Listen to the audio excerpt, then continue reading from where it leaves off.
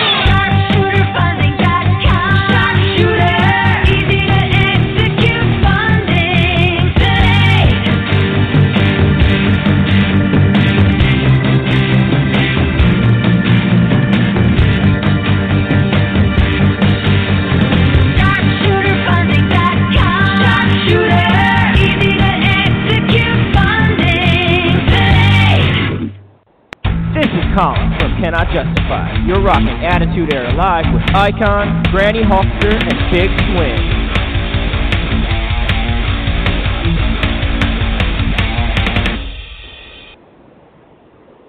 Ladies and gentlemen, boys and girls, children of all ages, the Attitude Era Live proudly brings to you the podcast Heavyweight Champions of the World. It is Granny Hawkster, the Icon, and the Big Swing, Chris McSwiggan, here with you on Monday night. And like Judy Garland said back in the I don't know when the movie, 40s, I believe it was, there's no place like home. There's no place like home. I am back here on Monday night again with you guys. The voice of this program, I guess you could call it the heel of this program, is back. Did you guys miss me last week? I mean, I don't know. Were you able to run a coherent show without me?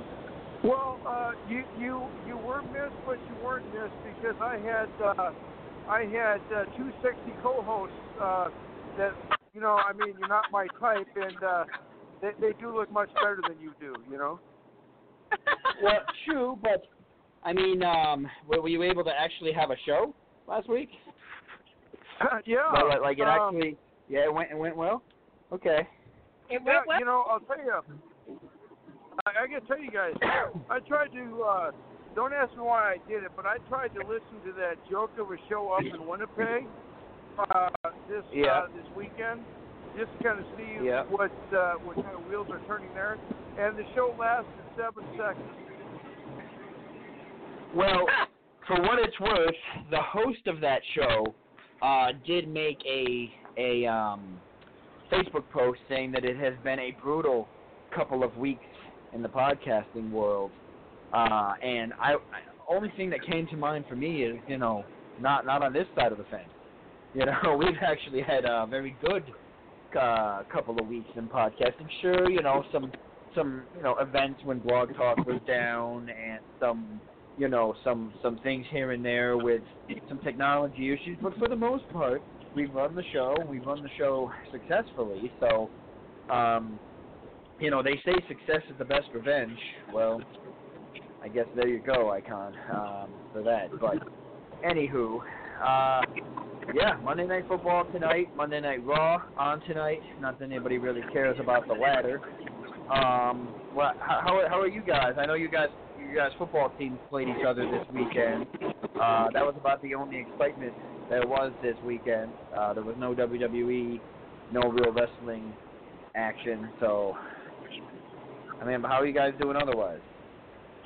Well, before we start, though, I started meaning to cut you out, Gary, but I do want to wish my fiance a happy birthday today. It's her birthday today, and we want to make sure we all give a shout out to her. on her birthday. Happy birthday.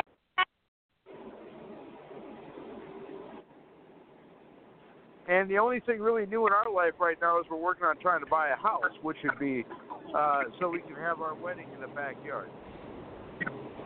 Nice. Now, Icon, do you still live in the complex you were in when I came up there to visit for Maui Madness? Yep. Okay. All right. Cool. Yeah, Granny. We were supposed to. I was supposed to go to Icon's house. And you know that's funny because the guy who's doing his documentary, I didn't get a chance to tell him this side of the story here. But remember how I was saying, you know, I hadn't ever met the Icon. I had only ever heard of him on the airwaves. Well, you know, you go up there, you meet him. He's got the trench coat. He's got the whole thing. He's got all the chains on. You know, and then he's like. You know, like the second sentence out of his mouth is, "Hey man, you should come over to my place. I'll show you all my wrestling stuff." And I was just like, "I'm gonna die," you know, like he's gonna kill me. So the funny thing was that I was like, "All right," I agreed. I was like, "Whatever."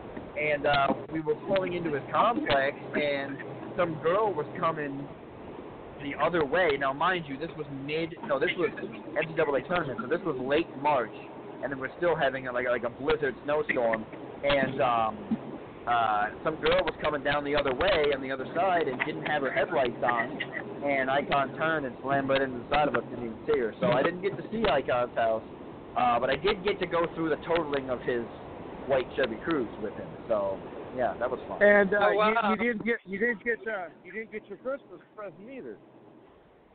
No, of course, yeah, because Icon and I went back to the hotel, and Icon and his fiance or whatever went back to the hospital. So yeah. And then that night we had to evacuate my apartment because we had a bomb threat. So yeah, it was just a big cluster left and right. Yeah, and the guy that had the bomb threat, he decided to slash a whole bunch of tires in the parking lot. Trust me, I would have much rather had my tires slashed than my car totaled. Oh, of course, yeah. That was a scary experience to say the least. But you know, everybody came out of it relatively unscathed and fine, so we're good. So Icon, who do we got coming on tonight? Well, our first guest will be calling in 13 minutes, but we have a blockbuster show. We got a 3-guest show again tonight. We have the masked man himself, Chris Marks. We have the probably the awesomest roller derby gal in the history of roller derby in the tri-state area here. Juris Prudence is going to be here. And we're also going to have the hard rocker, Lindy Gabriel. So she's going to be talking to us, too. Beautiful. So it's going to be great. So I'm going to switch over. I'm going to switch over here for a minute. I'm going to go from my phone to the computer, so it's going to kick me off the host here for a minute, but I'll sign right back in. I'm swapping. Perfect. Oh boy. So, Icon, what is your what else is going on with you? Like, I mean, any more word on this documentary? I mean, how are the fights doing? Like, what's going on in your life? Well, I will say this: the NSU Bison are still undefeated. They put a massive beat down on Youngstown State, the Penguins, and oh my God, what a deal that was! How was it a deal? Because it's the worst home loss that Youngstown State has ever suffered. Well, let me go ahead and pull up their schedule here. 56-17. Wow. Yep. Wow. So they only got 3 games left here: Western Illinois, South Dakota, and Southern Illinois. And here's the deal: if we win all 3 of those, we will tie the FCS record for most wins at 33. And you know who holds that record? No, who? NDSU. Yeah. We had won 33 state games until we got beat by UNI.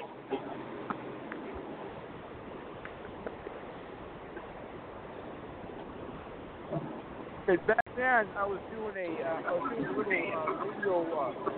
little radio call-in show back then. When I was doing a bi-weekly update, and I used to like the song until they played it for our loss, and I called in and they played "Just You and I." I hate that song. I used to like it until that point. So I am back. So, but can I'll you guys tell you hear what, me? though, yeah, Big Swing, you would have liked the lingerie gals. Why is that? Because they all wanted to challenge me to a fight and have Deb Gardner as a special guest referee. Oh, nice. All right, Granny. Wait, you know, and that's funny. That match might still happen. Nice. Granny, do you have like your window cracked open? No, I don't. I'm just in my car. See, I'm in my car, and I have hands-free driving. I don't have my window open at all. Oh, all right. Well, I mean, if you're driving with no hands on the steering wheel, that's kind of dangerous. No, hands-free. it's not. Yeah, it's not that big of a deal. I was just curious. Yeah. I have Bluetooth. If I need to take it off, I can put my speaker on my phone, and it might make it better. No, that's fine. That's fine. No, you're totally fine. Yeah, I'd rather you be safe. I mean, I was just curious because I have headphones on now. I was on my phone before, but I have like studio headphones on now, and I can hear everything. Like I can hear every little breath. So that's why I could tell that it was a little bit different airwaves coming through. But no, you're totally fine. I'd rather. Is that better, Big Swing? Yeah, you sound good. Okay, because I just see, I can hear it in my car. I just got my phone on speaker, but I can't hear it very loud. I mean, I can turn up the media. No, you could stay on hands. Oh, see, now she just got cut off. Yeah, she should just keep it on hands free because you don't want to be doing anything crazy like that. So, hey, we practice safe driving here on Attitude Era Live. So, anyways, we'll wait for Grady to call back in here, and then we got our first guest covered up. Another pretty loaded show here this evening. Well, ball's out. That's a fumble. And beautiful. I want to thank the Lingerie Fighting Championship gals because I'm looking in my mail right now, and they sent me a real nice little bonus. Autographed pictures of them to me, and one even put to Icon. Can't wait to get your ass in the ring. Uh-oh. Well, Icon, you almost have to do it now. I think so, I have exciting news to share with you guys. What's that? We started a new wrestling federation. Well, I didn't start it, but a new wrestling federation started in Arkansas. Their first show was Saturday night in Gravette, Arkansas. It's called Arkansas Championship Wrestling. Be ready for our first guest. Should be coming in. Emailed me, and they made me, and they announced it at the show. They introduced me at the first show Saturday night. They had me stand up and introduce me. They have made Granny the president of the Arkansas Championship Wrestling Fan Club. And there's a picture of me on Facebook of me with a tag team called No New Friend, KLD, and Danny Adams, and I am holding their tag team title belts. And I am going to be responsible for posting information about the event, the matches of what I felt like was the match of the night. But so Granny has a new title. What's that? President. I'm president of the fan club. Wow. That is that's awesome, actually. That is really, really cool. So you'll have our to guest go should to be on, guys. Okay, well, let her just finish with that. Well, they are on, actually. But, Granny, we'll have to go to what? Swing, go ahead. Bring them on. Okay. Icon, I'm going to bring them on. I got to step aside here for this Cowboy Monday night game, but I'm going to be listening and do your thing. Ladies and gentlemen, stepping out of the green room and walking down the aisle, we have the biggest masked man in the history of independent wrestling circuit history. Ladies and gentlemen, we're going to bring him out now. He is the one and only. He is Chris Marks. Hey, what's going on, everybody? How you doing? Hey, Mr. Marks, how are you today?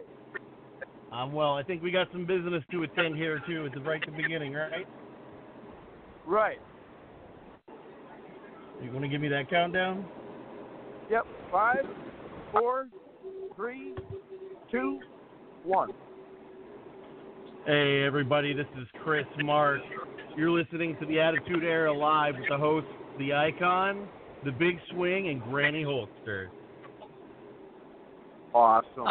So here's what we're going to do. We're going to have you give us a little background about yourself, and then I'll ask you a few questions, and we'll kind of go around the room, and then we'll come back to me and I'll ask you the tough questions. But if you want to give us a little background about yourself, well, then we'll chat.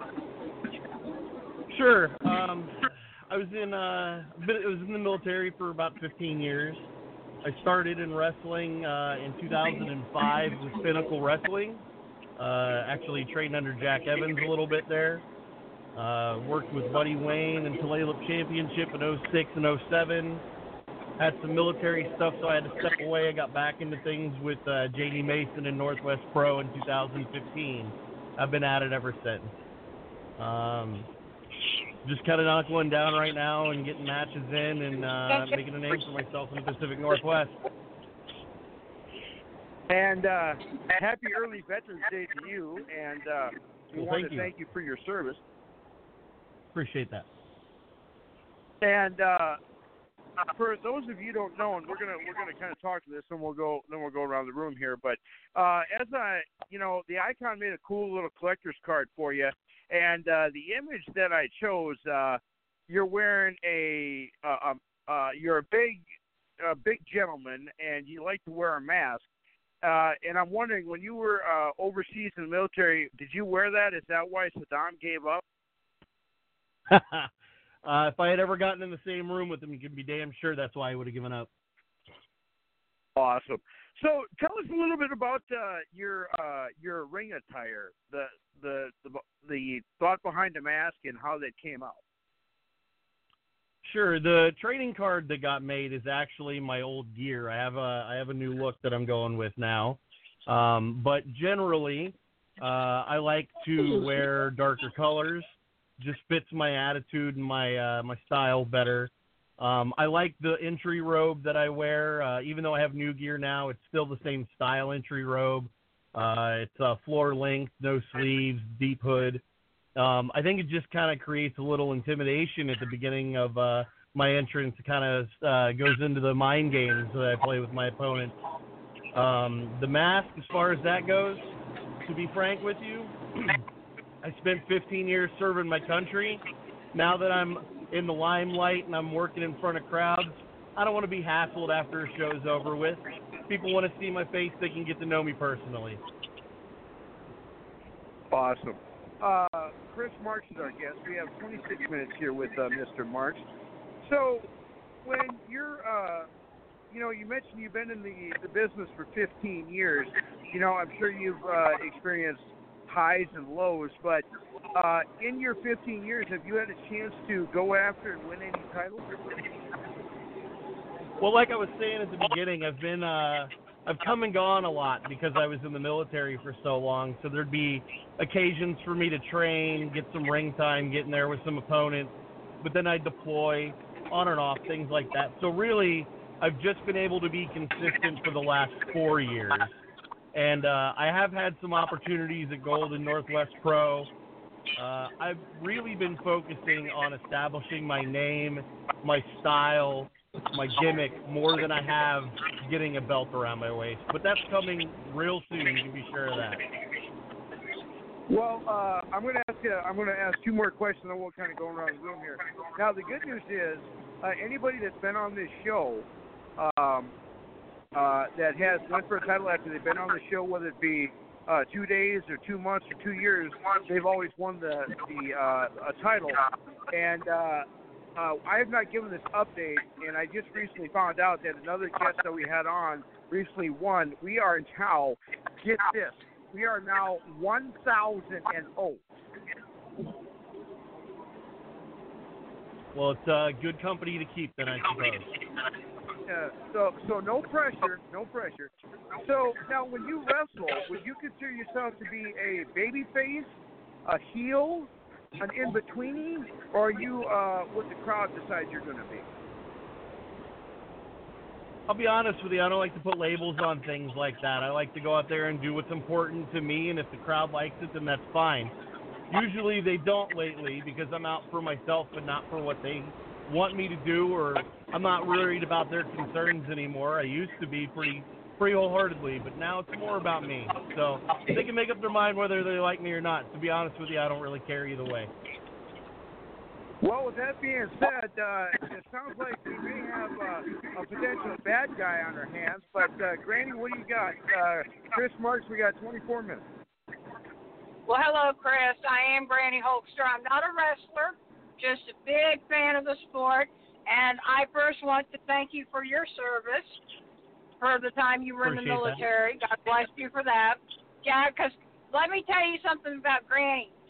I don't like the heels. I'd like to talk smack to the heels, and I can do a pretty good job of that. So it sounds like I would have a lot of fun playing with you at a wrestling show. Because let me show you an example. Huh? You might have fun, but I don't play games, Granny. Well, you know what? I don't play games either, because let me show you an example of what I'm talking about. I had a wrestler come up to me one night and says, Granny, don't you have a curfew at the nursing home? I grabbed my keys out of my purse and I put them in my fist and doubled up my fist, and I said to that wrestler, I said, baby, I don't need no curfew. I got keys to the building. And he ran off screaming.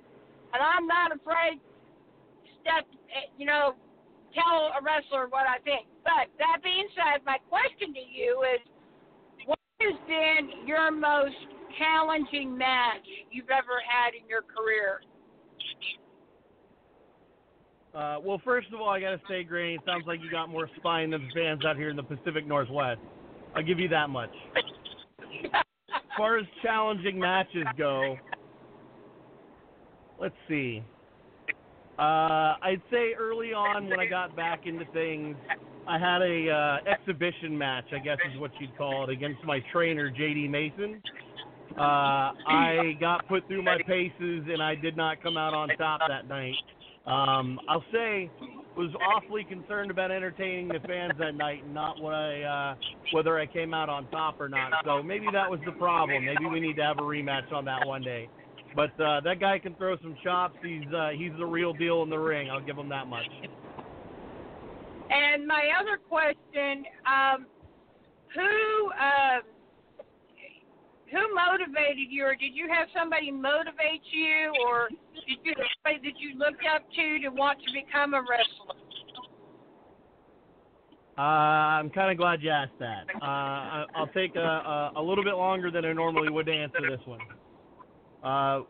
When I was real young, my father got me into wrestling, and there's actually a picture he and I at a wrestling show when Hulk Hogan walked up to me out on the aisleway and shook my hand and stuff when I was real little.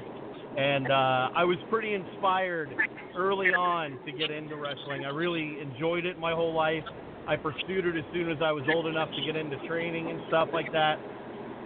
So I would say as far as personally, my father has always really inspired me to get into the business and be interested in it. He always catered to my interest in it and took me to shows and things like that. And real early on, he taught me, he told me the real deal behind the business. It wasn't, all make-believe and heroes and villains. He really taught me the inside information about the business because he knew people in the business. So at a real young age, I learned that it was more about the show that was happening than anything else.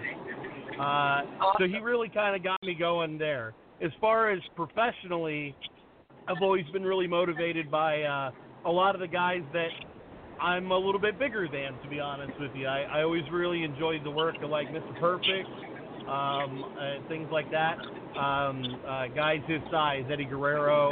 I can't quite do the acrobatics that those guys could do, but ever since I was about 7, I was a big fan of the Big Boss Man, and I can certainly do some of the stuff he does. So, well, I remember the Big Boss Man. Inspiration. I've been a wrestling fan. I mean, I'm 57 years old, and I've been a wrestling fan for a long time. And I've had my Granny Hulkster gimmick probably for 20-plus years. And I enjoy, my original Granny shirt says, "What you going to do when Granny Hulkster goes crazy on you?" I started wearing it to these wrestling shows. And the wrestlers call me Granny, their spouses call me Granny, their kids call me Granny. I'm not afraid. I'm not afraid to stand up and talk some smack to a lot of wrestlers that I need to. I try to make it fun for the crowd too, So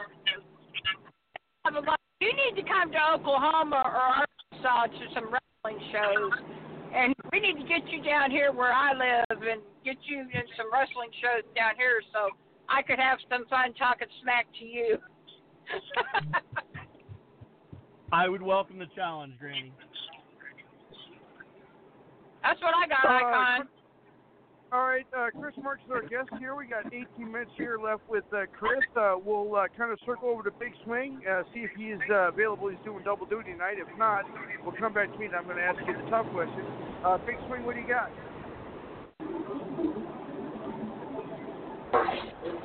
Hey, so I had to step aside for a second. I was doing the Monday Night Football double duty, but take us through your journey here. How did you? I know you were in the service for a little bit, but how did you decide to become a professional wrestler? Was there a moment when you were a child? Was there a moment when you were in the service? Was there a moment how did you decide? Hey, this is what I'm going to do. This is how I'm, the career I'm choosing. And did you have anybody you look up to, idolized, or tried to emulate from when you were younger as well? Sure. So, like I was saying earlier, I was really inspired by my dad early on. Funny little fact about me: I'm as old as WrestleMania is. I was born the same year WrestleMania 1 happened, so I've always kind of thought that was funny. I've always really enjoyed the business. I know a lot of people, the longer they're fans of this stuff, the more jaded they can get. And I don't feel like I've ever become jaded by it. I can be entertained by it as much now as when I was a kid, obviously for different reasons. As far as what inspired me to actually take the step into the business and do it for myself, I think that if you're passionate about anything, you should take a step forward and pursue it. I felt very passionate about the fact that I could do this stuff really early on. My training in the military was really aggressive. I felt like I was in physically good shape when I started. unfortunately, back in '05 when I started in Pinnacle, I was a shadow of my current self. I was much smaller than I am now. I worked on it for about 3 years before I went through an injury and military time and deployments and stuff. And when I came back in 2015, I was much larger than I was originally. So it was almost like starting from scratch, going back to training. Fortunately, I have a fantastic trainer. Like I said, JD's one of the best in the Pacific Northwest, if not the United States, as far as training goes. Really aggressive training program. He makes sure that you understand things, not just the moves you're doing in the ring or how to do them correctly, but why you're doing them and why it matters and where to go next or how to get there in the first place. He's got a very old school style in the first place, blended with modern technique and modern wrestling. So again, I got to give him kudos. He's molded me from something that didn't know what it was doing when I came back to somebody that can actually get around in the ring a little bit. Also, just a quick mention. I know we're not on here to self-promote all day or anything like that, but he just opened a training facility here in Tacoma, Washington. Wait, what do you mean? Icon self-promotes constantly. That's all Icon does is self-promote. But anyway. Well, then I don't mind taking the time to do it.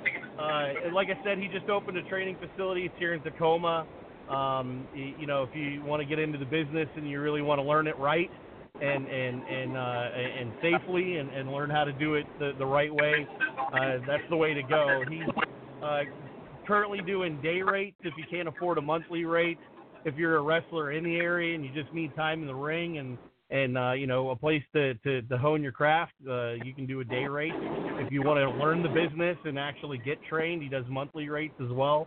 And you can message him on Facebook or get a hold of me on Facebook, and we'll get you the right information and everything like that. But it's a great place to train. I can't speak enough positively about it. So. Well, here's what I want you to do. I want you to have a message me on Facebook, and I want to get him on the show to talk about it. I can try to make that happen. Awesome. We have Chris Marks, our guest. We got 14 minutes here with Chris. So now we got the easy questions out of the way. So now I'm going to ask the tough questions. And I'll ask a few other questions first. With your wrestling style, are you more of a, say, like a high flyer, like a Rey Mysterio? Are you a technical wrestler like a Bret Hart? Or do you have that grunty style like a Stone Cold Steve Austin?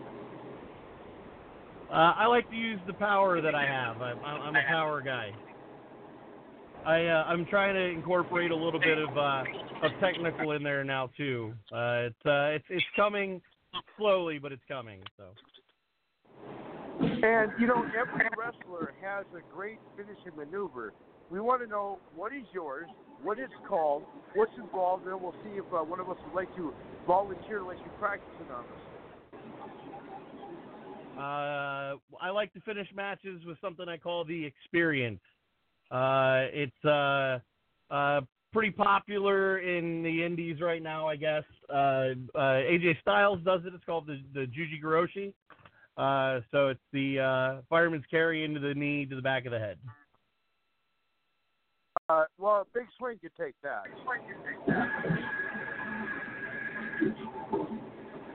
And the reason why I say that is he's not listening to defend himself, so he'll let you fight. It's funny. So Big I think Swing that's called always being voluntold, right? Right. Big Swing gets volunteered to take on these wrestling moves, But I wanted to point out something really quick, Icon. I noticed he mentioned Tacoma, Washington. My brother right now he has been living in Tacoma, Washington, and he was in the military. He was in the Army for 20-plus years. But he's actually getting ready to move back to Kansas to start his new job in the Kansas City area. But my brother lived in Tacoma for probably, 20, 25 years at least. We'll tell him to come on out to a Northwest Pro show before he leaves town so he can see what real wrestling looks like. Yeah, he watched wrestling when he was a kid. I don't know if he really is into it as much like what I am and what my husband and my son are.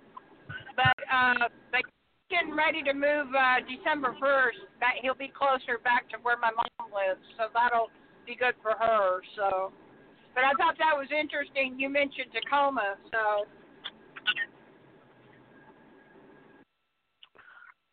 That's awesome. We have Chris Marks, our guest here. We got 11 minutes here left with Chris. So now, one question I'd like to ask every independent wrestler, and no one ever answers it the same way, so I'm going to put it to you. It's a two-part question. Say that there's a WWE official that is watching one of your matches at a show that you're at, and he calls you up and contacts you and says, you know what, I'll tell you what, we'd love to give you a tryout here. Two-part question. Is that something you want to do? We know that you got the drive to do it. And the second part of that question is, if you do get that big multi-million-dollar contract, would you not big time us and still talk to us and still be our friend? Well, first of all, I don't know if I'd call us friends. Maybe acquaintances, maybe business associates, but I don't know about friends. Second of all, I'm hurt. I think that anybody in this business that says that if they were offered a multi-million-dollar contract while they're working smaller shows, getting smaller paydays, working the road like we do, if they say that they wouldn't take a multi-million-dollar contract, they're a little silly. We all got in this business for one reason. It's because we love wrestling. The biggest name in the game is WWE. Now, there's other options right now, but that doesn't mean that they're bigger than WWE or they're going to keep going as strong as WWE has as long as they have. So if somebody came to me and offered me a multi-million-dollar contract in WWE, you're damn right I would sign it, because why the hell not? You only get an opportunity like that once or twice in life, right? Awesome. So when when you're wrestling, how often are you out there? Are you once a weekend, every other week, a couple times a month, a couple times every other month? How often do you try and have matches? Well, I'm currently home based at a promotion called Northwest Pro. They're on the Key Peninsula out here in Washington. We run monthly. But I also work with a couple of other companies. Last week on your show you had Yvonne from Combat Pro. I work with her once every other month, so I'm on her show as well. I'm also working with Reactivate Professional Wrestling out in Richland, Washington. Just came off a big win with them last night. They run bi-monthly as well right now. So lately I've been getting a lot of opportunities, which is great. I started back in 2015, and I was getting maybe once a month booking. Well, lately it seems like I've only got 1 weekend free every month. So there's a lot of places that people can see me if they want to come see my work. Just follow me on Facebook or on Instagram, Twitter, and you'll see all the posters. I post all the posters for every show I'm on. So then when is your next match? Who is it against? Where's it at? And are tickets available that you know of? So the next time that people can see me live would be on November 16th. That's with Northwest Pro at the Key Peninsula Civic Center in Vaughan, Washington. Tickets are available at the door. We do take donations as well. As far as who I'm wrestling, hasn't been announced yet, but I feel bad for whoever it happens to be. We got Johnny Proof wrestling that night. He's the Northwest Pro champion. I don't know who he's wrestling yet either, but I know he's going to retain. We've got a couple of guys coming up from Portland, Lucha Libre as well as a special attraction. So it ought to be a pretty great show. People should go to Northwest Pro's Facebook page and follow that for more information on that show. Awesome. And do you ever think that if we can get the Icon out there, a Big Swinger Granny, you might be able to get us some passes so we can check with you, or even maybe watching the ring, be like a one-time manager for you and help you win a match or two? I don't know if I need help winning matches, but y'all come up here and we'll get you in front of a Northwest Pro crowd, show you what real wrestling looks like. The other cool thing is I was kind of auditioning there at the beginning. If you ever decide that you need your own private ring announcer, I'd love to do that for you. We could certainly use some announcing out here sometimes. We've got a pretty great announcer at Combat Pro. The commissioner likes to do our announcing in Northwest Pro. I'm sure we can find a spot before he came out this way. Did you say Combat Pro Wrestling? Yeah, I work with them. I know you had Yvonne on last week. She did a pretty good interview with you guys last week. I work with her bi-monthly as well. Well, yeah, and not taking anything away from you, but she says I'm her friend, and I guess you and I are just acquaintances. Well, she and I used to be friends too, but I recently switched over to Team Jeff because I got a brain in my head. That's awesome. Well, with all that and all the good stuff that you got coming up and get yourself out there, if our fans wanted to check you out and follow you, you got a Facebook, you got a YouTube, you got a Twitter, you got a Twitch, you got a GoFundMe. What do you got? I'm on Facebook. It's KRIXMARX. I'm the only one under that name on Facebook. I'm also on Instagram, KMarks_NWT. I'm also on Twitter, T1ChrisMarksNWP. Awesome. And then again, to follow Northwest Pro, you just look up Northwest Pro Wrestling on Facebook. CPW got their plug last week. Yvonne doesn't need any more help on that route. And then Reactivate Pro Wrestling is on Facebook as well. They can find all their posters for all those shows on Facebook, or they can follow me on Facebook, and I repost them all anyway. So.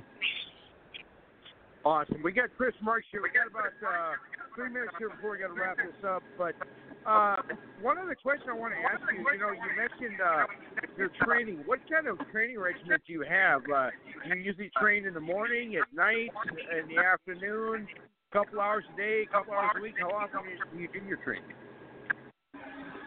So ideally, what we like to do was a couple of times a week to 4 times a week when we had a routine training facility previously. We've moved around a little bit and had some issues with stability and things like that as far as where the training facility in the ring was. But now that we've got the hardened facility in Tacoma, training is as often as we want it because there's several of us that have access to the place. We work independently. We work together. As far as new trainees coming in, that's something they'd work out with the trainers.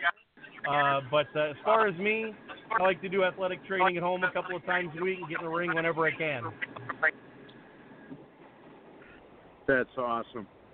Well, I'll tell you what, Chris, we do appreciate you being on with us, and we hope that you can get your trainer on with us. We'd like to, give him some time so he could pitch his training facility, and we might be wanting to give him some commercials too. Hey, so if people go to his Facebook page, again, his name's JD Mason. You can find him on Facebook. He just a week ago had a match against Marty the Moth Martinez. It was a hell of a match. It's all over Facebook. All right, I will check that out. As a matter of fact, it looks like I'm looking at his Facebook page right now. It looks like he's standing next to a guy that looks like Edge. Is that him? A little bit, I guess. Yeah. Awesome.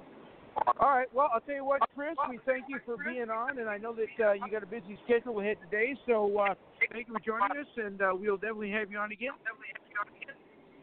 All right, great. It was good talking to you guys. Have a good rest of your day. Thanks, Chris. Thanks, Chris. All right. Chris Marks, ladies and gentlemen, the masked man himself, and he is one big boy too, man. I wouldn't mess with him, that's for certain. But yeah.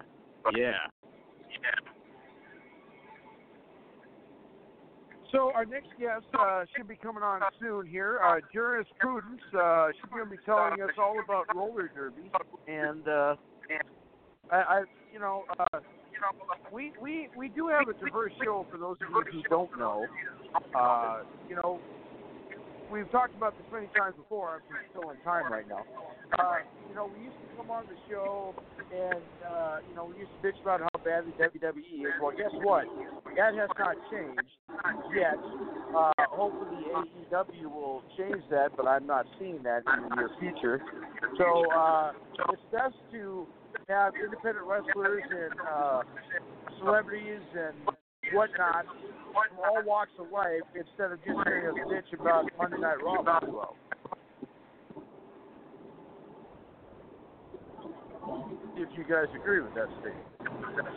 Yes, Well, and the next guest is on as well. All right, so if you want to bring them on, I will go ahead and introduce them. I'm gonna put them through right now.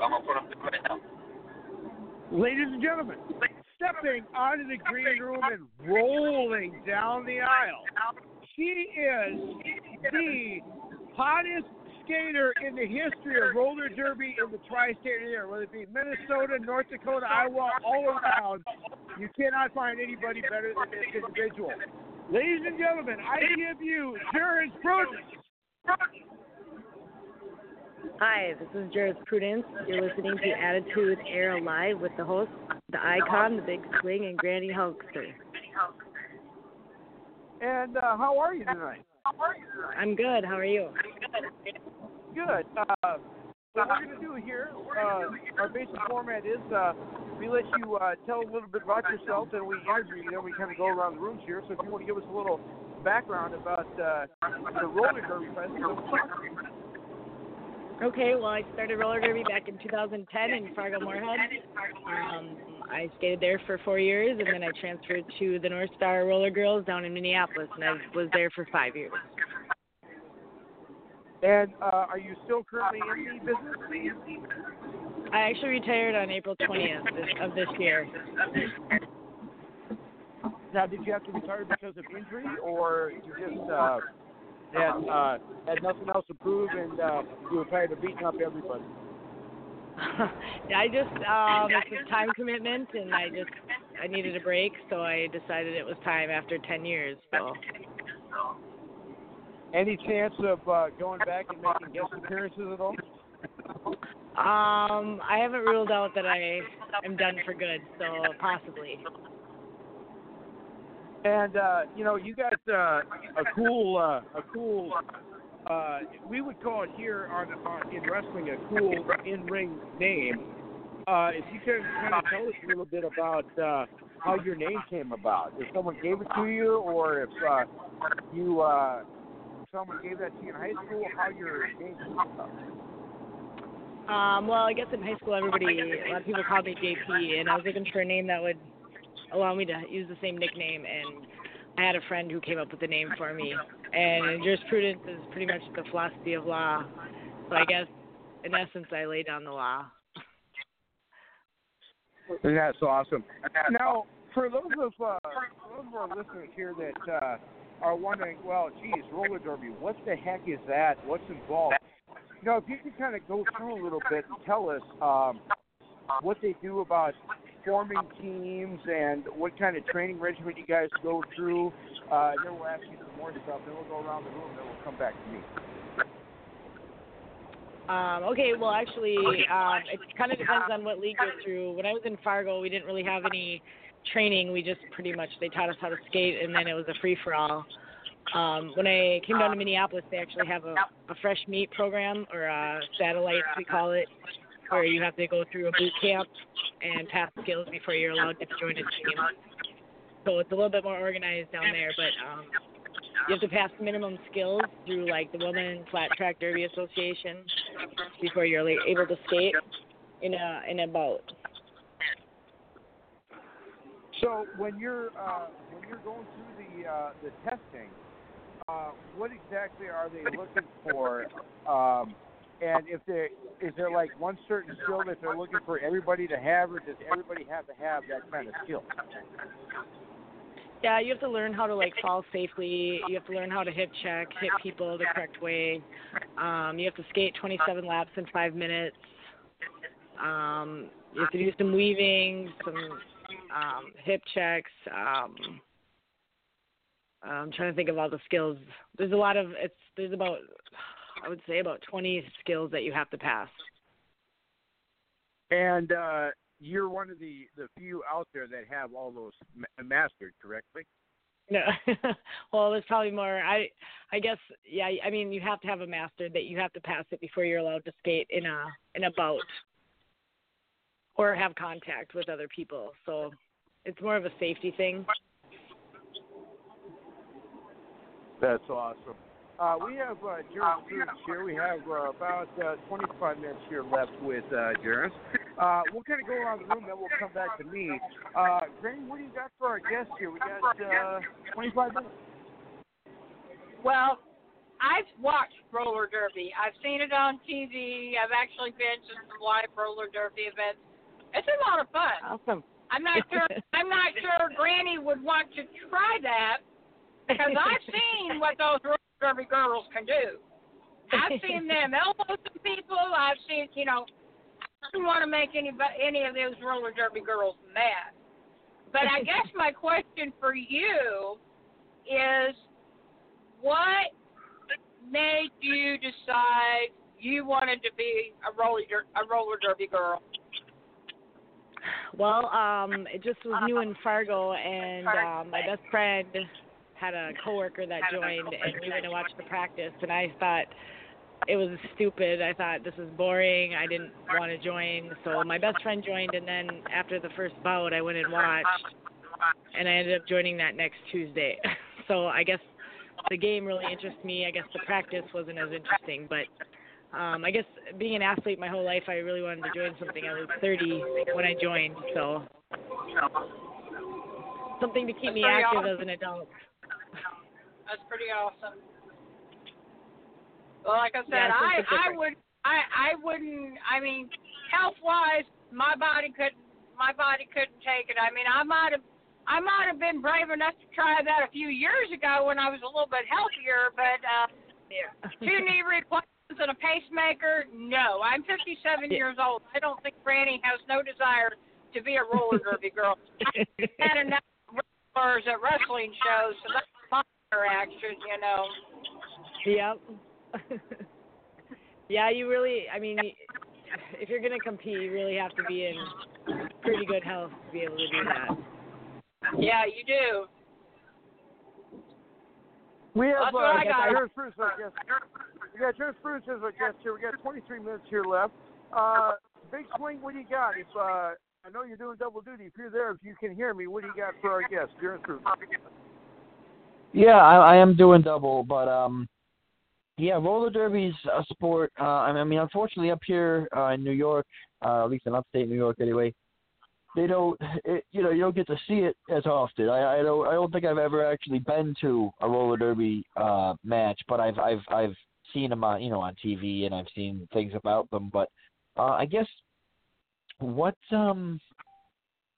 brings you to that career path? Like what made you decide that?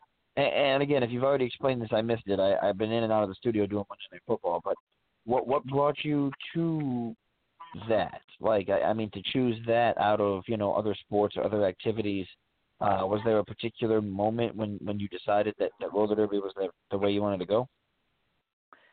Well, yeah, I guess I did kind of touch on this a little bit, but I was playing softball. I've always been an athlete, so I was playing softball, but I was 30.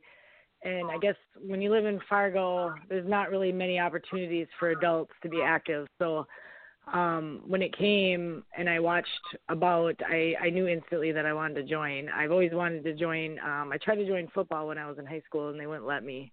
So I guess I've always been wanting to do a contact sport. And so when the opportunity arose, I fell in love with it, and I committed a lot of time and effort into it. Became pretty much my whole life.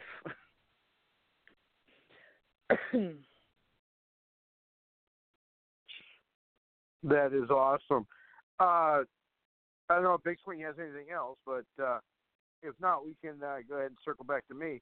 So, with roller derby, a lot of people, there's the roller derby that you do, and there's roller derby like back in the 80s that we used to see on television with gals hitting clothesline over the rail and getting knocked down, drug out, stuff like that. That kind of stuff does not happen anymore, correct? No, it's more structured. There's a lot more rules. They change the rules quite a bit. Like every year, it seems like the rules are being revised for safety. I guess I hear that a lot. Everybody that has their idea of roller derby is from the 80s, and there's a lot more rules. I would say less theatrical and maybe more athleticism. Something. And we skate on a flat track. Most leagues do. There are some bank track leagues. I know out in California, but we do flat track around here. And when you said you were in Fargo for 5 years and Minnesota in 5 years, is that correct? Yeah, 4.5 and 4.5. Yep. 4.5, 4.5. Or now, 5 in Minnesota. Yeah. 5 in Minnesota. Now, when you decided to move on from Fargo to Minnesota, did you think that that was going to be it, or did you want to? Did you have feelers like from other leagues that you should join us? Did they try and recruit you, or did you have to go out and search for them? No, I knew I was moving back. I'm from the Minneapolis area, so I knew I was moving back, and I had some friends on the Minneapolis team. Of course, a few teams did reach out to see if I was going to join. There's a team in St. Cloud. I knew a few people from there. But I kind of knew right away that I wanted to join the North Star Roller Girls or Roller Derby right away, just because it just felt like home. So. And I don't know if you were aware of this or not, but there's an Applebee's here in Fargo, North Dakota. I believe it's the one on 13th or 45th. Your picture is on the wall. Did you know that? I did know that. Yeah, I get randomly people will send me text messages when they are at Applebee's and they're sitting next to my picture. And how much do they have to pay you in talent fees to use your picture on that? Oh, or are you still waiting for the check? I was free. I don't even know how. Honestly, I don't even remember how that came about. I don't even know if I knew it was up there until somebody told me. So I don't even think anybody asked me. So you're still waiting for the check then? Yeah. Yep. Anytime. I think the going rate is 5 cents a view or something. I think, isn't it? Yeah, it should be. So, you're I don't know if you want to answer this or not. I'll understand if you don't. But the thing about roller derby is you're not allowed. It's not really allowed any physical contact. Correct? There's no danger in it, or is there, or could there be? No, there is. I mean, people snap their ankles, concussions, whiplash, broken bones all the time. We can check each other. We can't it's kind of like football. You can't lead with your head. You can't hit below the knees. But there's legal blocking zones in your body, and if you hit them right there, it's fair game. So as long as you're not hitting their face or below the knees, everything's pretty much fair game. I guess it's evolved a lot. It used to be just hit the crap out of people as hard as you can, to now it's more controlled where you want to try to stop people by getting in their way and blocking with your body. So I guess it's become a little bit more safer, I guess, in a way. But I guess I've been through that change, and it's really hard to change when you're used to just hitting the crap out of people. Right. We have Jerris Bruce, our guest here. We got 15 minutes here left with Jerris, and we do appreciate you joining us. And for people that don't know, I probably shouldn't even bring this up, but Jerris is a real good friend of the Icon, I'm assuming, correct? Am I correct in that statement? I believe I've known you now for 12 years maybe? Yeah, probably since 2008. I think that's when I met you. Right, yeah, when you were a trainer at a certain facility that we will not talk about because you're no longer around. Yeah. So, now, there's roller derby has different positions and different, I don't know if you call them flankers, but could you go over the different positions that are on a standard team and what your position generally was? Yeah, sure. So at one time, there's 5 players from your team playing. One of them is called the jammer. They're wearing a star on their helmet, and they are the ones that are scoring the points. They're the ones that you see making the laps. And then there's 4 blockers, and they are trying to stop the opposing jammer from getting through the pack. One of the blockers will have a stripe on their helmet as the pivot, and they're kind of the ones that kind of control. Usually they're the leader on the track to get everybody in right formation. I started, and when I was in Fargo, I did a lot of jamming, but as roller derby has progressed, I mostly block now, or I did. And go ahead. Sorry. I was just going to say, so basically you're just skating around and you're hitting the other blockers and the jammers so that your jammer can get through. And the jammer gets a point every opposing player that they pass. So that's how the scoring goes. And some of these scores for these contests, they can get pretty extensive, if I'm not mistaken. Like high scoring? Yeah. Yeah, I can. I mean, it's kind of like football. Like, if you don't have a defense, because you're playing defense and offense all the time, if you have poor defense, I mean, you can always tell, like, if the score is over 100 into the 200s, then that, to me, that tells me that team has no defense. So. And what would you say is the biggest score margin that you ever saw when you were roller derbying? I want to say, I think when I was with Fargo once, we played a team, and I think we were in the 300s, and they were in the single digit. So. And I also want to say that I'll take credit for that because I was an NSO at the time. Yeah. Yeah. And I don't know if you were aware of this or not, but back when I was NSO working for the roller derby girls, and I still do when I have time, but back then I weighed 400 pounds wearing that pink shirt. Yeah.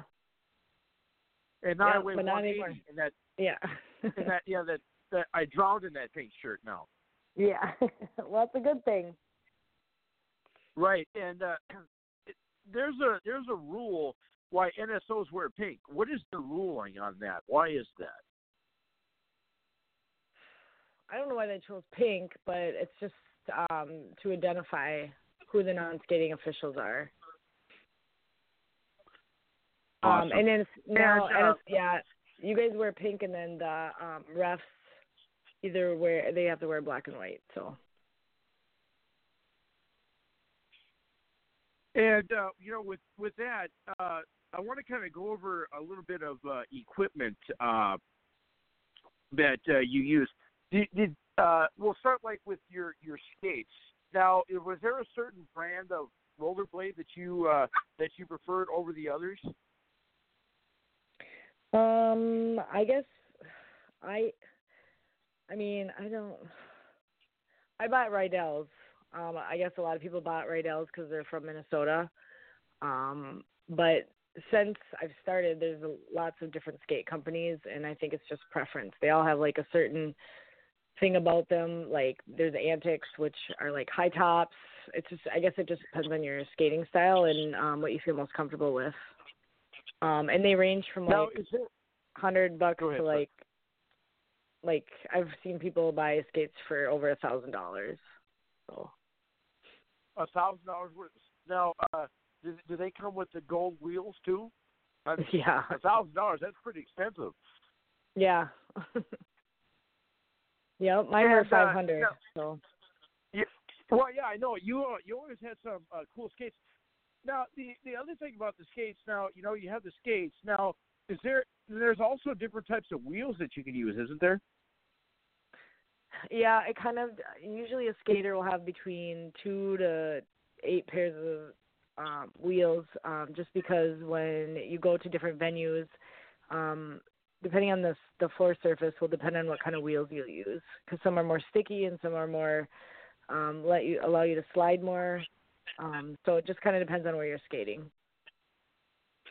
And the wheels are pretty spendy too, aren't they? Yeah, they can be. I think for probably $80 is probably average. But and and also real quick here, we have jurisprudence here. We got about 5 minutes here left with juris. The other thing is, you're wearing knee pads, correct? And you're wearing elbow pads. And you're wearing helmets. Is there any other padding that you have to wear when you're out there, like chest pads or chest protectors or any other kind of protectors? no, it's just what the minimum is: knee pads, elbow pads, wrist guards, and a mouth guard. Some people wore like padded shorts or shin guards. I never opted to wear those, but some people did. Would you say that when you wear something like that, it kind of takes away or kind of distracting to like what you're trying to do by wearing stuff like that?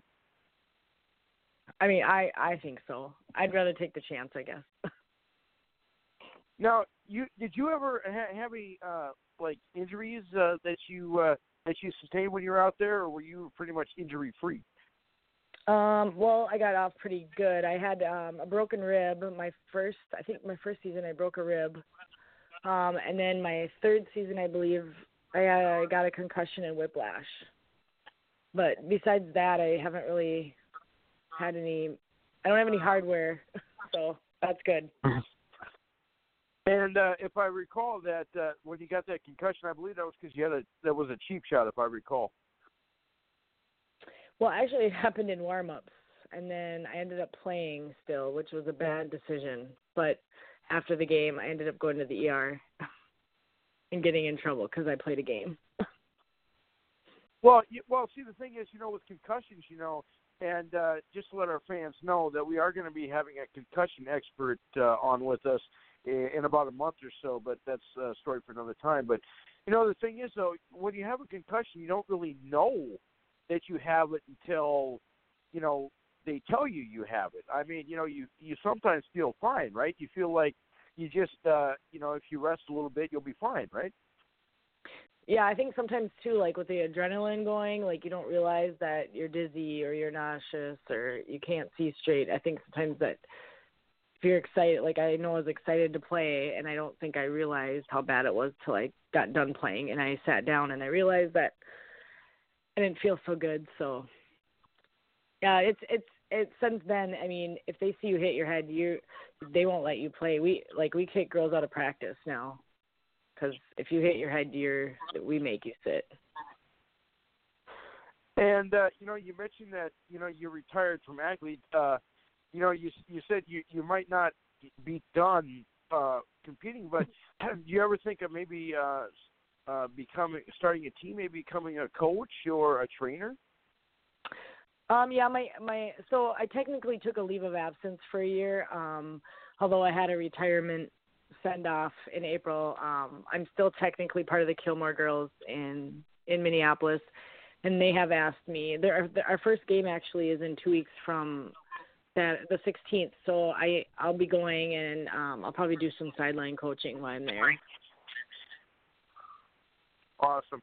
And if our fans wanted to check out those gals and whatnot, do they got a Facebook, they got an Instagram, they got a YouTube, they got a Twitter, they got a Twitch, they got a GoFundMe? How can they get more information on those gals? We do have a website, and we have a Facebook page, and we have Instagram. It's North Star Roller Derby. We just changed our name from Girls to Derby to be more inclusive. So we're on all those, and we play at the State Fairgrounds at the Lee and Rose Warner Coliseum. And we already have our dates set, and those are all online. So. And will you be traveling to Fargo to take on your old team at all? Unfortunately, I know the Kilmore girls. I was with the Kilmore girls. One of our teams went up and played in Fargo, but I know Fargo has lost a lot of players. When I was up there, we were competing nationally, and we were holding our own. But I think since then, a lot of key players have left the area, and I think they've lost quite a few players. So I don't think our travel team would play them, but maybe a home team. That is awesome.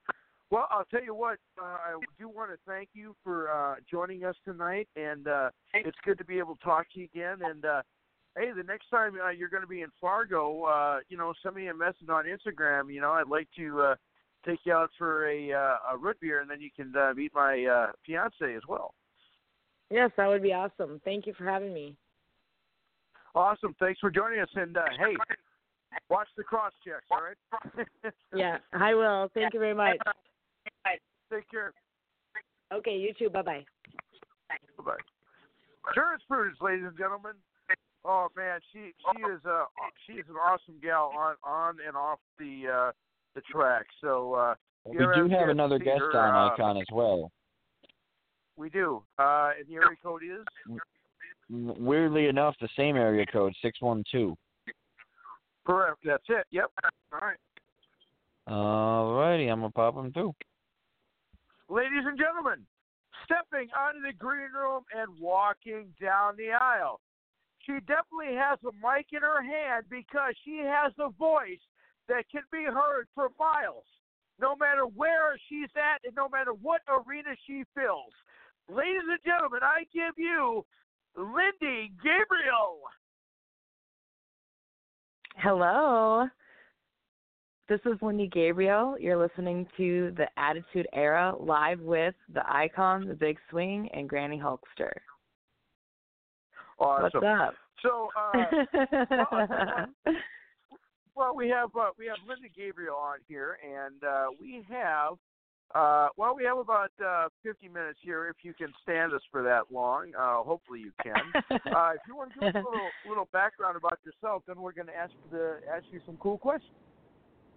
All right, cool. I'm Lindy. I sing for the hard rock band Gabriel and the Apocalypse. We're out of Minneapolis. And we've been a band for a while, but we've been kind of touring since 2011. And I don't know, man. We're a really close band. Really artistic, kind of out there, crazy personalities, and I wouldn't have it any other way. Awesome. Now, you as a hard rock singer, you obviously do the I'm trying to put this in a way that doesn't sound like I don't know what I'm talking about, because I sometimes don't. But being a hard rock singer, you have a would you say a cult following?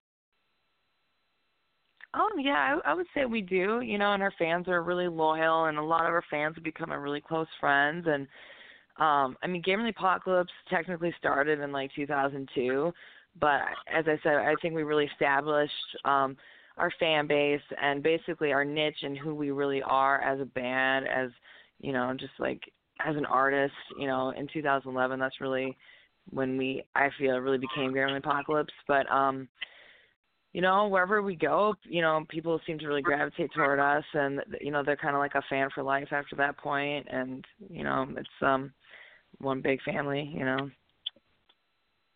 And I'll let you pitch how they can find you a little bit, but I gotta let you guys know, of all the hard rock singers that I've ever heard or seen, and I'm not just saying it because it's you, but you are definitely 100 out of 10. I will say that. Oh, thank you so much. That's awesome. Thank you. Now, you're a singer, a songwriter. You do basically everything in the music business. What is your favorite thing to do? Do you like making the music? Do you like singing the music? Do you like writing the music? What is your favorite of those things that come with it? Yeah, it's really hard to say because, I love it all, and there's at different times where, sometimes I don't feel like writing a song, and I don't want to write a song when I don't feel like writing a song, you know what I mean? So it's I have to be completely in it 100% and be inspired and do that, But, I really do. I love it all. I like touring and meeting new people. I love creating music. I love doing the music videos and ideas like that. So yeah, I mean it's hard to say. I mean I do love it all. It is a lot. It's hard work at times. It's just there's a lot to do. And a lot to juggle. But I just kind of branched out. I started like my own like clothing brand, and so just kind of expanding that creativity, outlet a bit. That's awesome. We have Lindy Gabriel here. We have about 44 minutes here with Lindy. I'm going to ask you a few more questions, and we'll kind of go around the room here. Now, being a singer-songwriter, you've obviously and the head of your group, you've obviously put out a few albums. How many different CDs have you put out? Well, as I said, we have a couple, like 2 or 3 that we put out before 2011, but we kind of don't really count those because, I mean, we were really trying to find ourselves. I mean, we were trying a lot of different things, and it, once we did New World Disaster in 2011, that's kind of where we like to start the chapter of Gamer the Apocalypse. So we have New World Disaster, and then we have, the Ghost Parade, we have Alpha Bionic, the new one, but, so, we technically, I guess, have 5, technically, but, so, full lengths. And, we got to, I don't know if you can do this. I'll understand if you have to decline, but, we got a big December giveaway show. Do you think you might be willing to send us a few autographed copies that we can do for our giveaways? Oh, yeah, for sure. Absolutely. Absolutely, yeah. And some autograph pictures, too? For sure. Definitely. Awesome. See, I don't want to sound too needy like the Grinch that stole Christmas here, but, it's just kind of an ego thing. Now, we'll kind of go around the room here, and then we'll come back to me. That I'm going to ask you the hard-hitting questions. But we have Lindy Gabriel here. Granny, I know that you just love the hard rock, so what do you got for us here, Lindy Gabriel? Well, Icon, Granny listens to all sorts of music. I don't listen. I mean, I listen to some hard. I've heard some hard rock. And everybody to their own, kind of music, and that's what makes the world go round. I have a lot of friends that are musicians. I mean, I have a lot of friends that play rock. I have a lot of friends that play country. I have a lot of friends that play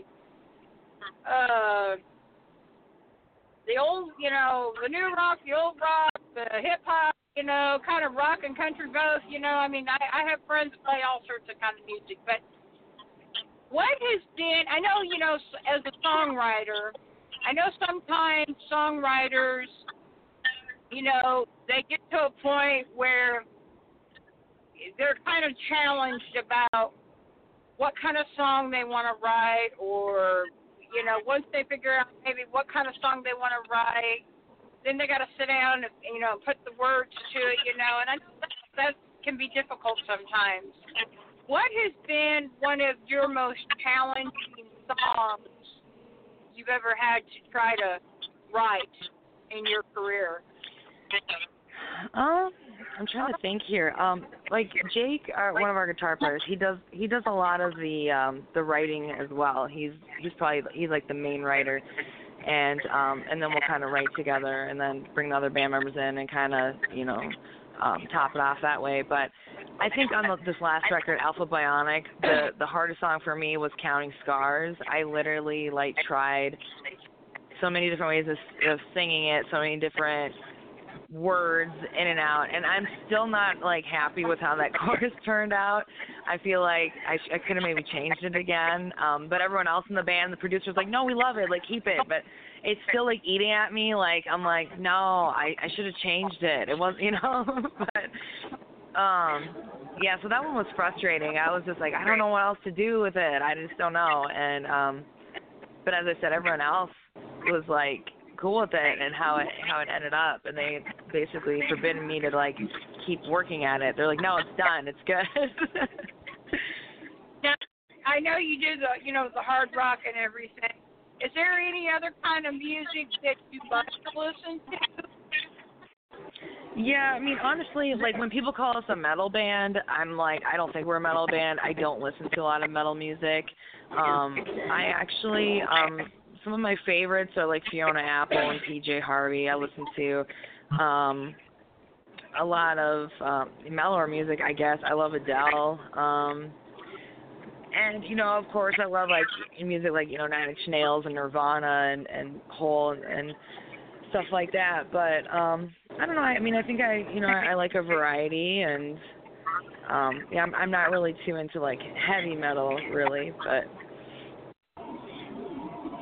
okay, that's awesome. That's all I got. Right. Awesome. We have Lindy Gabriel here with us. We have about 39 minutes here with Lindy, if she can stand us for that long. Now, Big Swing, he likes the heavy metal stuff. So, Big Swing, what do you got for our guest, Lindy Gabriel? Well, Icon, it shows how much you it shows how much you know about me. I'm actually more of a hip hop guy myself. But holla. I do like a lot of different kinds of music. In fact, it's funny you mentioned it. Last week, I did go with a friend of mine to a metal concert that was up here in New York. It was it was a big long festival, but we only saw the last three. If these names ring a bell to you, New Year's Day, Motionless in White, and In This Moment. Yeah. Were all the shows. So, and I knew in this moment because I've listened to some of them before, and I've heard of New Year's Day, but Motionless I never really did know much about, but they put on a hell of a show. So, you know, metal I could deal with. I don't hate it, but let me ask though from a metal standpoint, are you like do you find it to be kind of easier to write, you know, for that, or do you find it to be kind of more difficult because of the style it needs to be?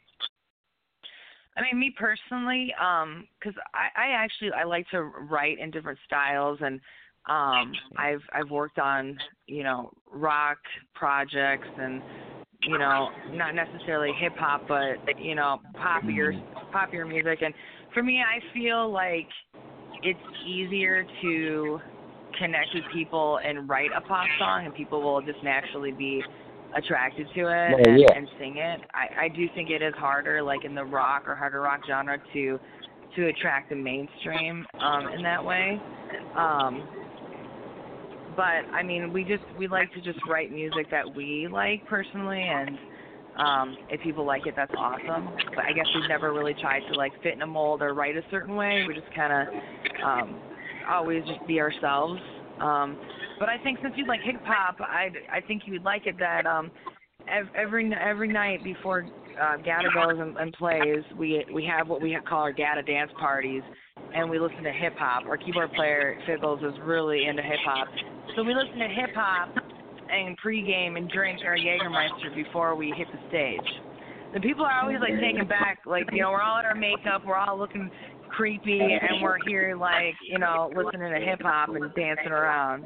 So if you had a chance, so give us this then.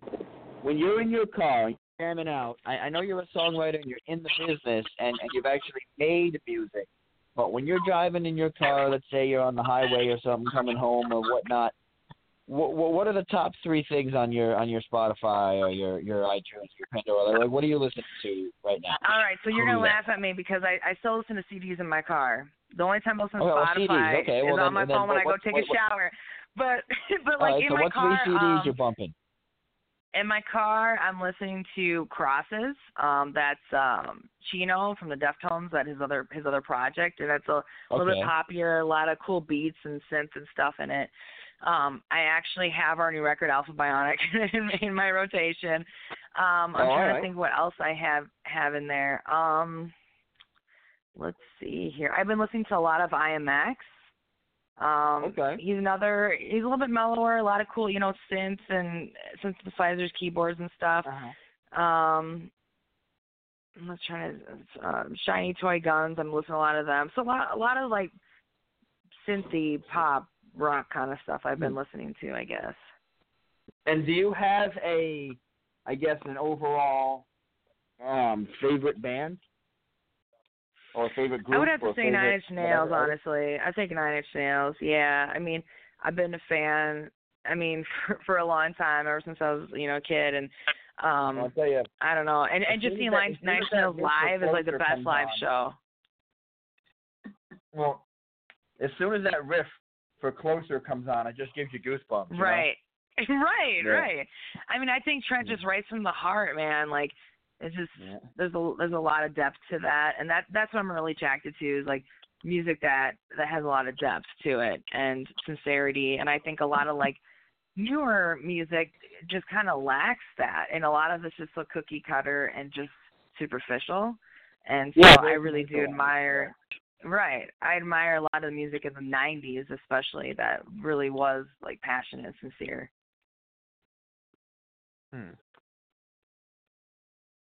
Nice. All right, Icon, I'm all set.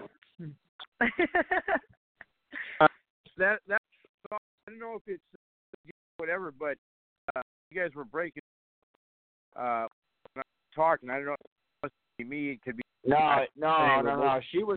She was crystal clear, and so was I. For whatever reason, you're breaking up right now. You're hard to hear. Well, why don't you take the interview? Call set. I don't know what he just said. It's exactly. Up. I don't know what he just said, bro. It's that Fargo, North Dakota, cellular service. That's what it is. He's out in the boonies somewhere. And yeah, trust me, I've been to Fargo. It definitely is. They have 2 seasons, spring and snowing. So yeah. Right. I feel that's what I'm experiencing right now. I'm like a few hours away from Fargo. So. Let's see here. Well, I'm up here in New York, and we're supposed to get snow on Thursday. Icon, are you back with us with your shoddy cell service here? Yeah, I'm back. Well, see, the thing is, we have a snowstorm here right now, so that's what's kind of... Oh, of course you do. Great. Of course, right. Man. And see, I live in Arkansas, and it's actually been colder here lately. I mean, we had some snow flurry last week or a couple days before Halloween, and Arkansas has not had bad weather since we had the ice storm in 2009. So I'm kind of afraid what Mother Nature's got planned for us Arkansas people this year. Right. I'm not. We're going on tour in February, and I'm really worried about traveling in that. I'm originally from Kansas, so Granny has seen her share of snowstorms. Yeah. I mean, I lived in western Kansas for years when I was a kid, and you see how tall telephone poles are. Well, it would snow so much out there that you could see maybe 3 or 4 inches of the top of the telephone poles, and everything else was buried in the snow. So, what a nightmare. Yeah. Wasn't fun at all. So, Lindy Gabriel's our guest here. We got about 30 minutes here left with Lindy. So, I kind of want to chat with you about some of your songs. You know, you mentioned you have 5 CDs. You know, I put out a CD about 5 years ago, and it went aluminum, and which means it only sold 2 copies. That's awesome. I love it. I like that. So, I'm kind of curious now. Of all the of your different your different albums, what would you say is the top 3 songs that you want fans to gravitate towards? That people gravitate towards? Yeah. I'm trying to think here. I think on the Ghost Parade, a lot of people liked Behind the Sun, because it was like so mellow for us. We had never released a song like that before, and that's another reason why I really wanted to do the video for it, and that's kind of what we left the Ghost Parade on, was, you know, the video for the Behind the Sun. And it was also the most sincere and completely raw and open song I've ever like written and released to the world. You know, I was so open for that. So I think people really appreciate that, and I got so many messages and people just like relating to that song. So that meant a lot. I would say on the new record, Sonic Bionic, people seem to really like that one. When we play it live, people are always recording it, commenting on that, you know, releasing videos online about it. I'm trying to think, a third one. I think Like God, that's one from New World Disaster, and people always like go crazy and want to mosh for that one. So that one's always like really cool, like to play like later in the set and just kind of go crazy too. And you know, you mentioned there's several things I want to try and cover, and hopefully we can get all in.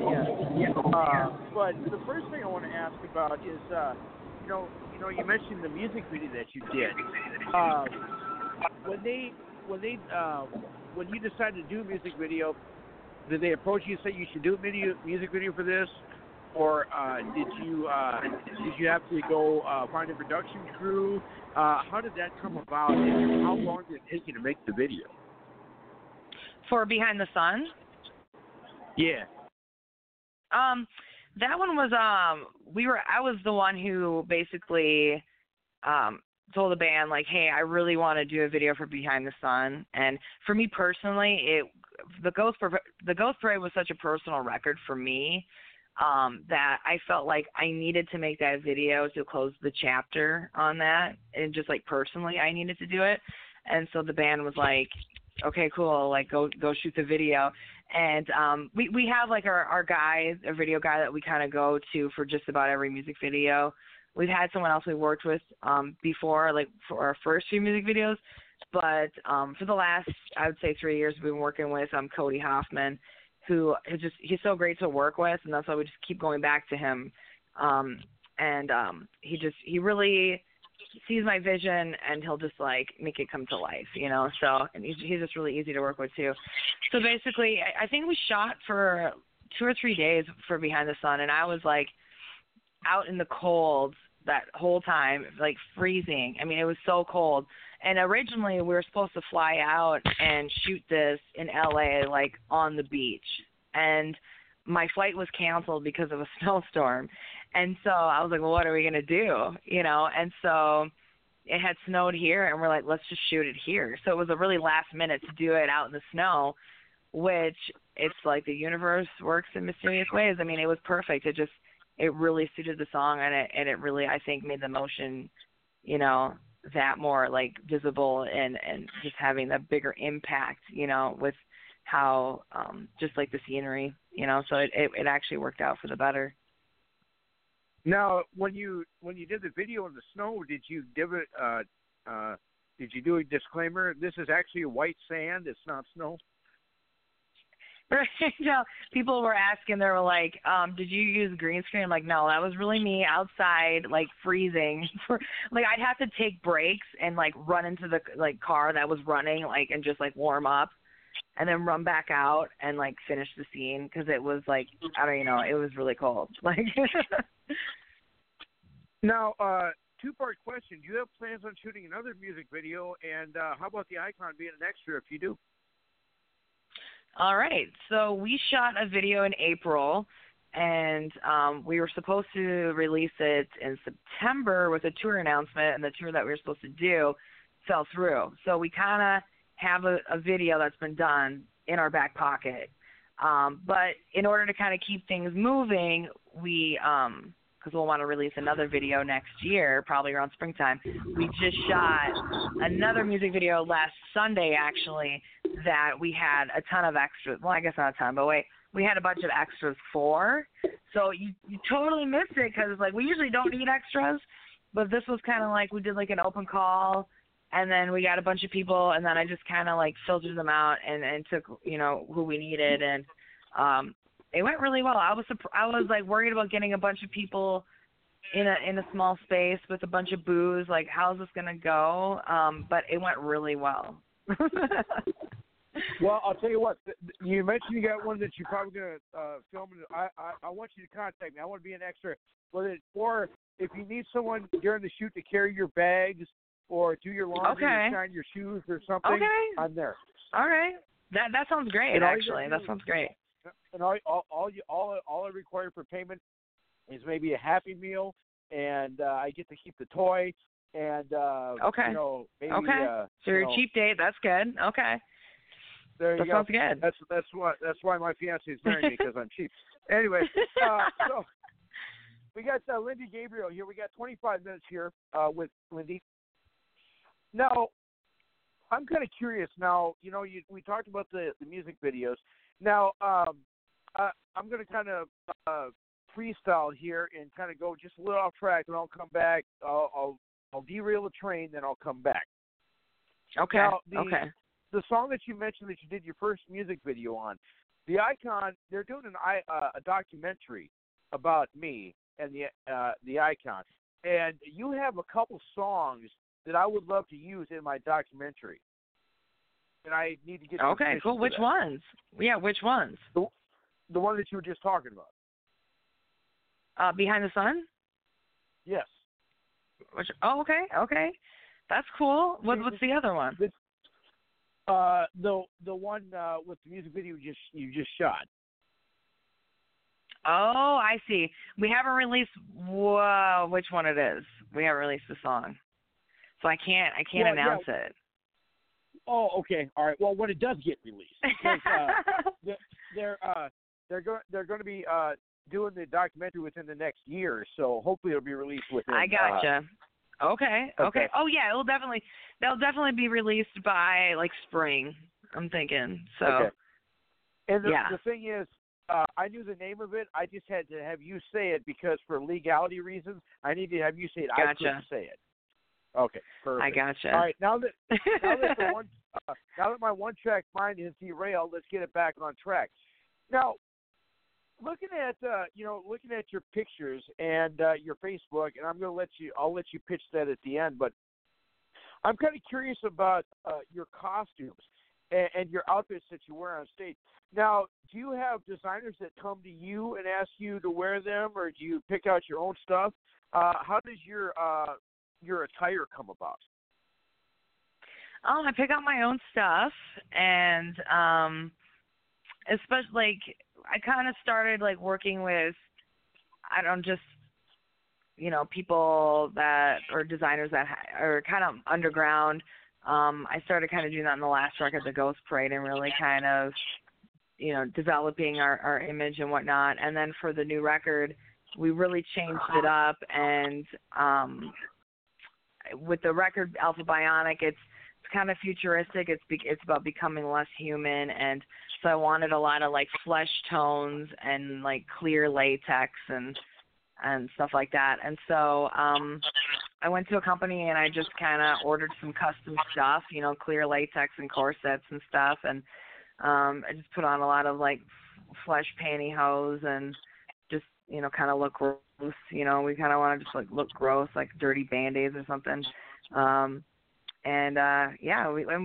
kind of do our own thing, our own look, and kind of coordinate with one another in the band, and that's kind of why we like getting ready together and pre-gaming together, because we're getting dressed, we're putting on our makeup, we're like, hey, is this cool? What are you wearing? All right, But I really think we've kind of found a niche in our own look, and when you see us, you're like, yeah, that's Gabriel Apocalypse, like. Well, the one outfit though that I'm kind of curious about is actually it's your profile picture. That's the silver corset thing. That's right. Yeah, that was. It's like a clear corset. And then have like this beige bodysuit on it. I'm trying to think, or is it a white? It's like a white, I think latex or no, like white PVC. Sometimes, but yeah. That picture was taken in New Orleans. Yeah, at the House of Blues. Okay. If I'm thinking it correctly, is, there's like, you're wearing like of course, like a green bra, I do believe. Not that I'm staring at that, but it's kind of hard not to. But anyway, and then there's like this white thing stretched around your frontal area there, and what's cool about that, it looks like a hand grabbing something. Just I don't know why. And then I have like this shrug, this white and black shrug with like pointed shoulders on. I think I'm wearing that. That's one of my favorite pieces I have. I love it. It was black and I just spray painted it white, and it just like started flaking, and it just looks pretty cool. I like it. Now we have. I'm getting a couple instant Yahoo Messenger or Facebook Messenger questions from some of our fans. Would you be willing to answer some of those? Because they want to ask you about for sure. outfits too. Apparently one of our fans is checking out on Facebook too, and like I say, I'll let you tell us about that at the end. But they're asking about this like red outfit that you're wearing, red and black with black things on your shoulders. I don't know. Man, I don't have my Facebook in front of me. Is it something on Facebook or like a music video? I don't even know. Yeah, it's. I guess he's looking at you at Facebook. You got black lipstick, and there's these things on your shoulders like these little frillies. And you got this. I guess he's describing it. You got this like thread around your neck, and your hair's kind of wild. Man, my hair is usually always wild. Like the bigger the better. Man, I don't know. I wish I knew what outfit or photo. I'm not sure. All right. Well, we'll go on because another fan asked about another outfit that you have on your Facebook. It's like he's asking about like a black leather thing. Yeah. I don't know. I don't know. I wore a lot of like patent leather, shiny leather outfits, like for like the Ghost Parade. I don't know. Because I've been wearing a lot of white lately, so I'm not sure when that would be or what photo. I'm not sure. Well, I have a lot of pictures and outfits I've worn, so I'm not sure. Yeah, well, apparently the fan is thinking you even though I say you're better looking than she is, but he's kind of comparing you to Tia Carrere, kind of. I don't know who that is. She was in Wayne's World. Oh, she was the chick saying, "Oh, okay, no, she's hot. She's hot. I'll take that. I'll take it." Well, I think you're hotter than that. One other question, because thank you. Now, it's kind of like a headdress thing with spikes. Okay, yeah, that was for the Thrill to Kill music video. See, there you go. That was like this. Now, I want to tell our fans, if you're going to be descriptive, you got to be descriptive like that so she knows what we're talking about. Yeah, yeah, that was for our Thrill to Kill music video. Is basically like the villain side. I'm a huge animal rights activist, and the Thrill to Kill video is to bring awareness about animal testing. And so basically, we were doing all these tests on like people that are done on animals in the video. So that was one of my kind of villain outfit for that video. Well, which is cool. I had that crown was like made for me in like Ukraine. I had someone make it for me. That was in Ukraine. That's awesome. So I think it's like one of a kind. Did you have to give the disclaimer at the end of the video? No extras were harmed in the making of this video. No, I should have, because at the end it gets pretty crazy. Like they all die and there's blood and foam everywhere, and yeah. So, hey, that just goes to prove to our listeners out there, don't get on her bad side. You'll regret it. We have Lindy Gabriel here. We got about 15 minutes here before I got to wrap this up.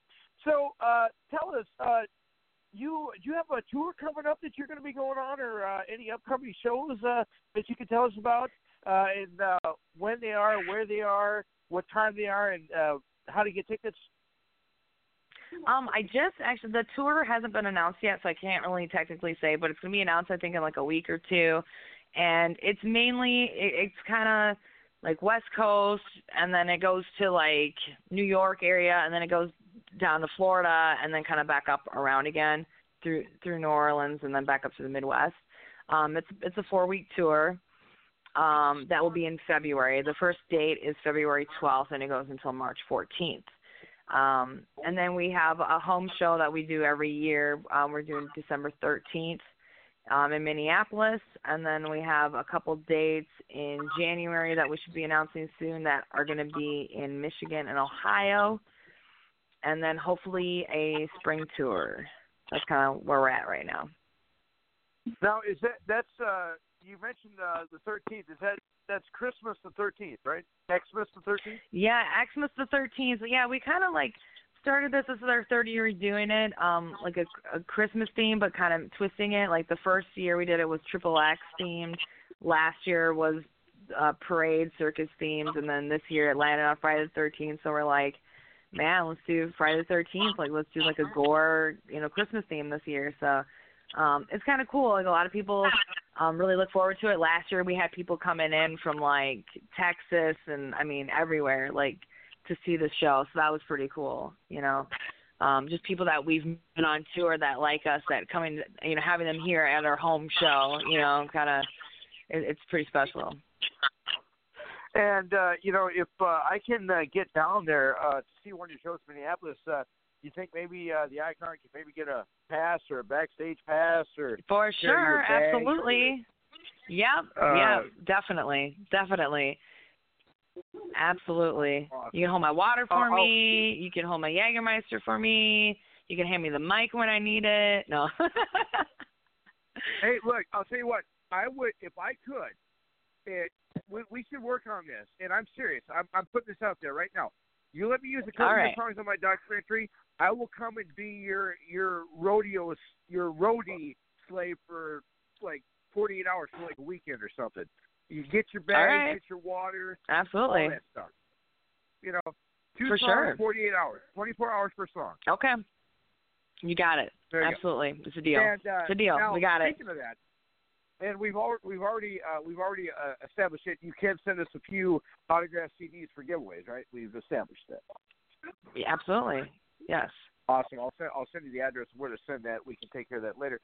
So, you got Christmas the 13th, or Xmas the 13th. I don't want to mispronounce it, but when someone comes to your show, how long can they expect you to play?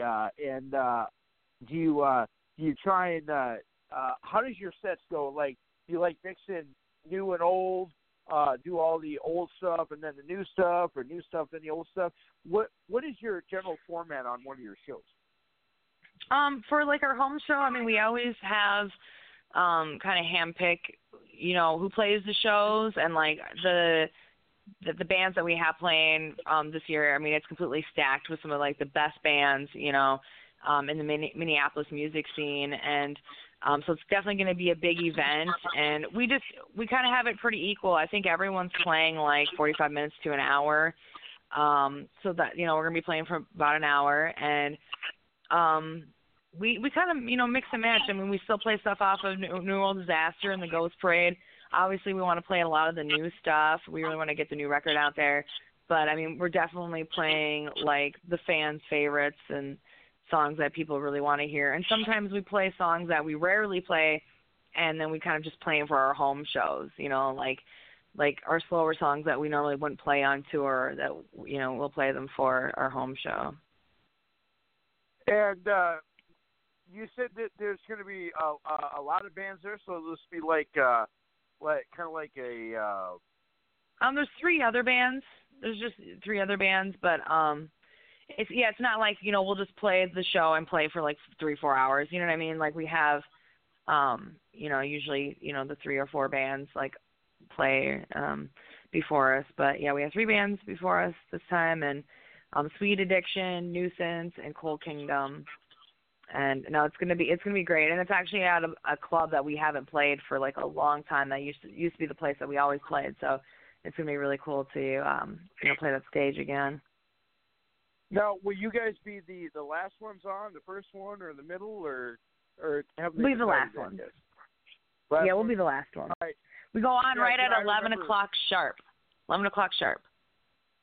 Awesome. Because kind of a sidebar here. When I used to do stand-up comedy, I always used to be the opening act, and I used to go on stage and say, well, I'll tell you what, when the other guys come out, I want you to make them feel welcome because they've never closed one of my shows before.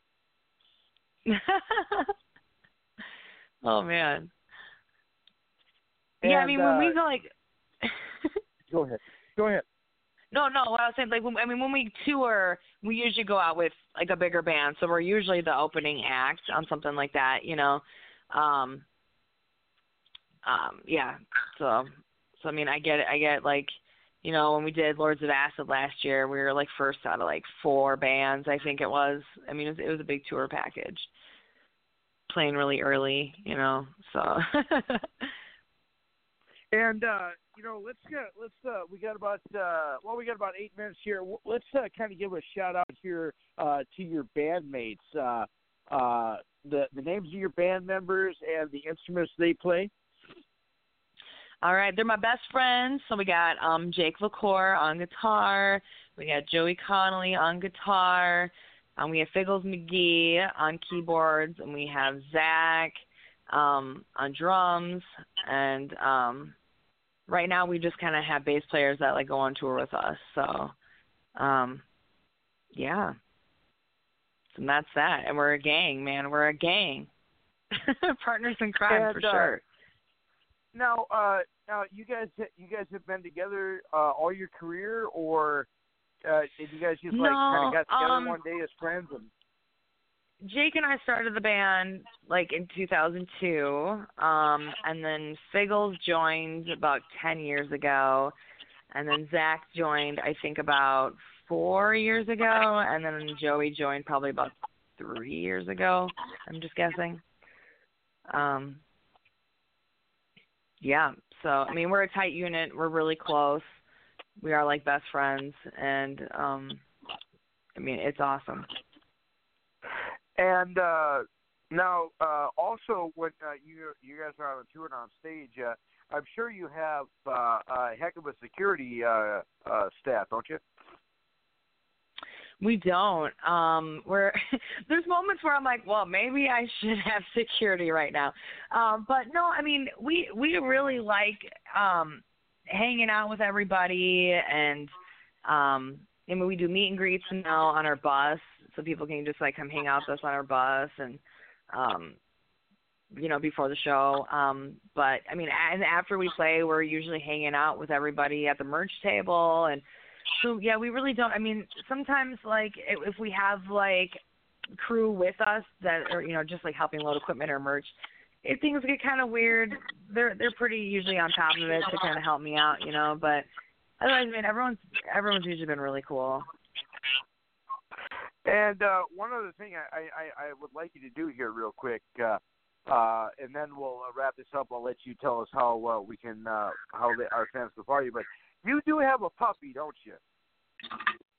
I have 2 dogs. Yes, I have an Italian Mastiff and an English Mastiff. They are my babies. Yep. They're both giant, right? Yes, they're both really big. Yep. Yeah. And that's the hardest part about touring. It breaks my heart, like, leaving them. But I'm really fortunate. My parents take care of them while I'm gone. I call them, like, 3 times a day to make sure they're all right. I video chat with them constantly. Well, do you ever think of hiring them as your security? Because you're one big black dog. I'll tell you what, I think he could really mess some stuff up. I know. And the funny thing is, it's the other one who's really actually kind of vicious, and he's the sweet one. I mean, they're both very protective, don't get me wrong, but, like, the black one, he's like the snuggler, and the other one is like he's in work mode constantly. He doesn't want to cuddle. Like, he'll growl at you if you touch him. He just like wants to like sit there and protect. That's all he wants to do.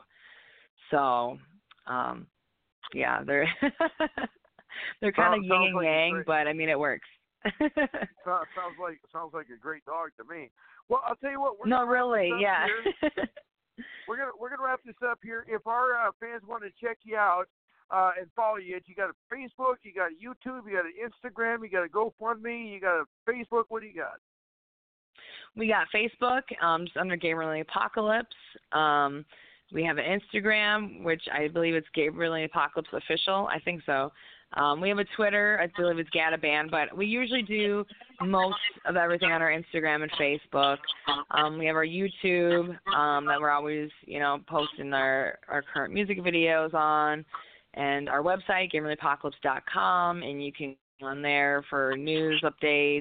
We have our merch store on there, and I personally ship out all the orders and write little notes. I make a lot of the merchandise, and so check it out. And, get our new record, Alpha Bionic.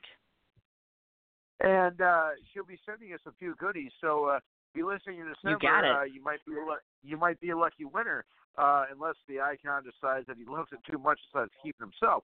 But anyway, well, I'll tell you what, Lindy, you have been awesome, and I will stay in touch with you because I am going to do that for you. For letting me use some of your songs on my documentary. I will come and be your slave for 48 hours. Whatever you want to do to me, it's fine. All right. Sure all right. It's going to be interesting to see if you can hang with us, man. We're pretty crazy. We're pretty out there. Well, you can ask my co-host. The icon's pretty nuts, too, especially when he's dressed in all black. Okay, good. All right. Thanks, Lydia. Have a good night. We appreciate your awesome. Thank you. You too. Take care. Keep in touch. Lady Gabriel, ladies and gentlemen. Oh, awesome. So real quick here, be listening next week. We're going to have Monique Dupree, Maddie Wrestler, and we're also going to have Susan Cheminsky. She wrote a book about the Beatles, and she's going to be telling us all about the Beatles and their staying power, the Beatles. So be listening next week to hear all about the Beatles. Well, we're definitely going to do that. Icon, Granny had to cut off because she's getting back home now and she had to get inside and all that. But so Granny's off the line with us. But I just wanted to say, again, another big show, fun interview, great friends made as we just continue to rack up the names and rack up the friends, really, just rack up the friends of the show. It is Veterans Day next week, so I will be a little late next week. But I will be on the show, but a little late. It is what it is. Before we go, I just wanted to say... You did one hell of a job, and the only thing else I got to say is, how about them Cowboys? Yeah! And bring on the Minnesota Vikings. When we beat you Sunday night, I'll be calling you and telling you about it. Yeah, well, I look forward to it. A little competitive rivalry never hurt anybody. We will see you guys next Monday on the #1 wrestling show on the internet, Attitude Era Live. Dead man walking. You've done it.